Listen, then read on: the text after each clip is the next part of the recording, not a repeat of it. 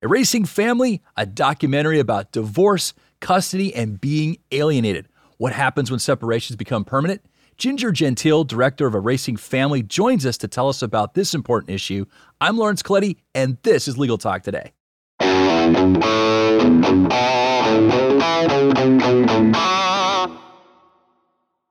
Hello, listeners. It's a pleasure to be here with you. Thank you so much for making the show part of your day. We got a great episode for you today. It's a very important topic. And before we get to that, I want to thank our good sponsor for making this program possible, Noda. Noda is powered by M&T Bank because you went to law school to be a lawyer, not an accountant. Take advantage of Noda, a no-cost IALTA management tool that helps solo and small law firms track client funds down to the penny. Visit trustnoda.com/legal to learn more. That's Noda, N-O-T-A.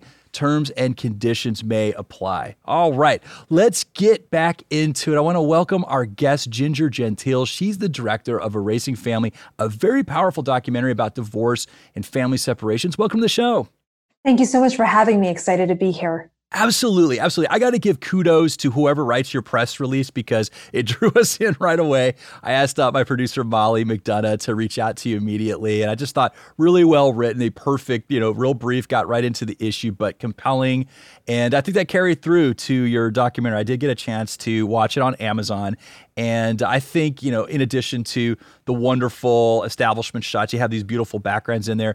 The big takeaway for me is how good you all are at communicating. And I really felt the pain coming from these families that were featured in your documentary. So I want to give you compliments for that. It's a gift to communicate that.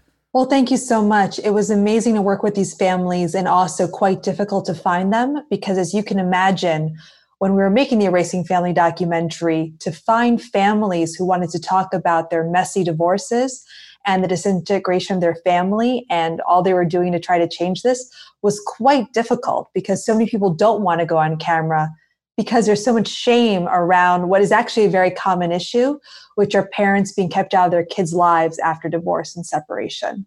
I think your documentary does that really well. It shows how commonplace this is. And as I understand it, this was a personal issue for you, so much so that you moved across the world following a family divorce. So can you tell us about that? Tell us about sort of the gist of Erasing Family and why it was so important to you to make this documentary.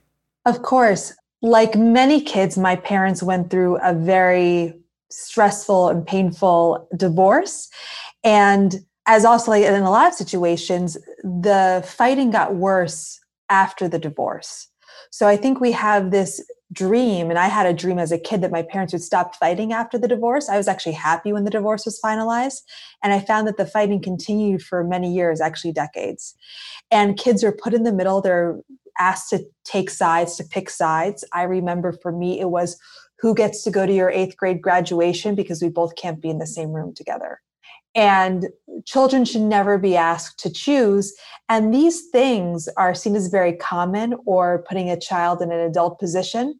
And what's really tragic is as a society, we don't educate parents as to how harmful this can be. But what's even worse, because people may act out of hurt, spite, they may be repeating trauma from their past, they may be crazy, whatever. But when we go to figures of authority, which in this case are the family courts, they should help put these families back together, say the marriage has dissolved, but parenting is forever. But instead, what the family courts do is they throw families into an adversarial process. So in order to win, and to win custody of the children, which often comes with a lot of financial rewards, you have to say everything bad you can about the other parent during a trial. And this is the worst possible situation because you are putting families who are going through so much pain and hurt and increasing the hurt and pain. So I refer to family courts often as trauma factories. There's a lot of great people working in them, but the system is designed to encourage fighting as opposed to encourage getting along and reaching a mutual decision. So bad situations become worse. Yeah, I think that's well said. And, one of the elements that jumped out at me was that these courts that are intending to solve a problem in some ways are creating it. And you talk about this kind of slowly by sharing the tales, but you coined this term erased. And so this is part of your marketing campaign. This is part of the communication and connecting people that are going through a very similar issue. So, and it means a lot of things as you portray in the documentary, but, specifically, what does it mean to be erased from your family? So in the film Erasing Family, we use the term erase to accompany a lot of behaviors because often what people try to do is they try to blame one parent for bad mouthing the other parent or keeping the child from seeing that parent. And we want to talk is that parents and by extension, the whole extended family can be erased by a parent, a step parent, a grandparent, the family court, everybody working together in some cases. And what I would say in the worst cases, it's talking to children, and you see some of this in the film, who we will refer to their mom as my egg donor or my birth mother. Wow. Even though they live with that mother for 18 years. They refer to their dad as their sperm donor. They say it's just blood and DNA. And there's a very poignant letter in the end where she says it's just blood and DNA and nothing else. So in the extreme cases, it's you don't even exist as a parent. I've replaced you with a step parent. I replaced you with my new family. And in more subtle cases, it could be, well, I prefer not to have you in my life. I don't really see you as a parent. I see you as somebody who's annoying to me. It's always important to remember we're talking about things a child is made to feel in response to the stress of divorce, which have no basis in reality. And what amazed me about one story in the film, Brian, is he decides to be adopted by his stepmother. So he literally erases his mother. At one point, we see the birth certificate, which I didn't know, and he didn't know either.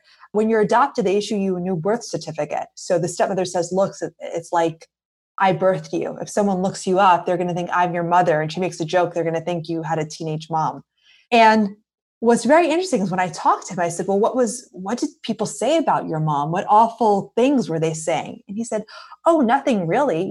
They said maybe she's a little unstable, but it was just so stressful to see her. It was just easier not to see her, not have her in my life. Yeah, I want to build this out a little more. And so it starts, as you all kind of laid out, it starts with words. It starts with descriptions, and then it turns into actions. And then truthfully, these family members become alienated because you sort of poison the well within the family. And so as you were indicating there, it's, talking about the instability of one parent, and that sort of walks the child down this road. Like maybe that's not the best person for me to be living with. And it all kind of snowballs from there. So let's go from the words turning into these overt actions. You talked about adoption, but there's also some other court procedures that get in the way of parents spending time with their kids.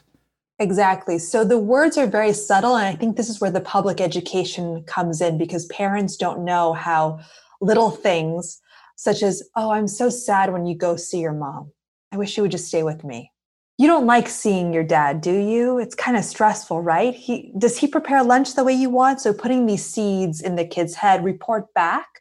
And just by creating a stressful situation or conflict, so having custody exchanges where there's fighting going on, those little things without a campaign of denigration can affect the way a child sees a parent and make them not want to see them.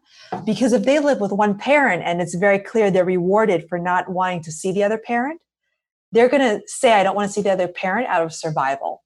Now, over time, some kids will just say that and not really believe it. And some kids will begin to believe that. And we saw that in the film Erasing Family with two sisters, one who never really believes what she's being told about her dad and around 18 decides to figure it out on her own. And her sister, well into her late 20s, says, my dad isn't my dad. I have my stepfather who raised me. He's my dad. So this can differ even greatly with two siblings. And while the film has some stories with adoption, I was shocked how common and easy it is for step-parent adoption to happen in the US. There are a lot of other procedures as well, but the easiest procedure is you have a custody or a visitation order and you don't follow it. And it is very hard to get these orders enforced. That is the easiest thing to do, is just not give the kids to the other parent. And then the other parent has to go hire a lawyer and fight this in court. So that's the simplest thing to do. is just let time play itself out, let the times extend. And while the child doesn't see the other parent, you can then coach them and coax them to dislike that parent. And then in other procedures, it's fighting for sole custody. And in a lot of states, children as young as 12 can request to not see the other parent. And then for no reason, a judge can go along with it and say, yeah, you don't have to see your other parent ever again. Now, we all know that divorce is a very traumatic experience, and obviously you have a family that's splitting apart, and obviously traumatic for the children, obviously for the parents as well. And I think the additional strain to parents is because they know, because they have greater life experience, what this means. And so in addition to the prospect of losing their spouse, their life partner, right? They're, facing this division in their family. It's not ever going to be the same. And then you pile that on top of financial fears. What's going to happen to our house? What's going to happen to our shared assets? What's going to happen to our lifetime of work? And you're putting parents through, quite a pressure cooker. And so what I want to ask you, just based on your experience and you talk with all these families, how much of this alienation process is done on purpose to win a victory versus how much of it is just acting out of just fear? That's a great question. I think there's no way to know an exact percentage. I would say that in the cases that aren't as severe, it's a parent acting out of anger, revenge, or because they want a monetary reward. So in a lot of states, if you have more custody time, you get more child support. You might have access to the house and more assets. So that's working on. But in the really tough cases, these parents are reliving childhood trauma. They often had this happen to them. And this is what they think is normal, or they suffer from a mental illness or a personality disorder. And those are the cases that are really tough because they don't respond to logic or even consequences. And there are ways to help these families, but an adversarial court process isn't the way because, as you pointed out, it's very costly, it's time consuming. And to me, one of the most shocking things I found out when I made the film, Erasing Family, is that a judge said he had 2,000 cases on his docket. And judges, this depends on the jurisdiction, but for the most part, there's no requirement that they're trained in child psychology. A lot of them say they don't want to read new scientific research because it feels it makes them biased.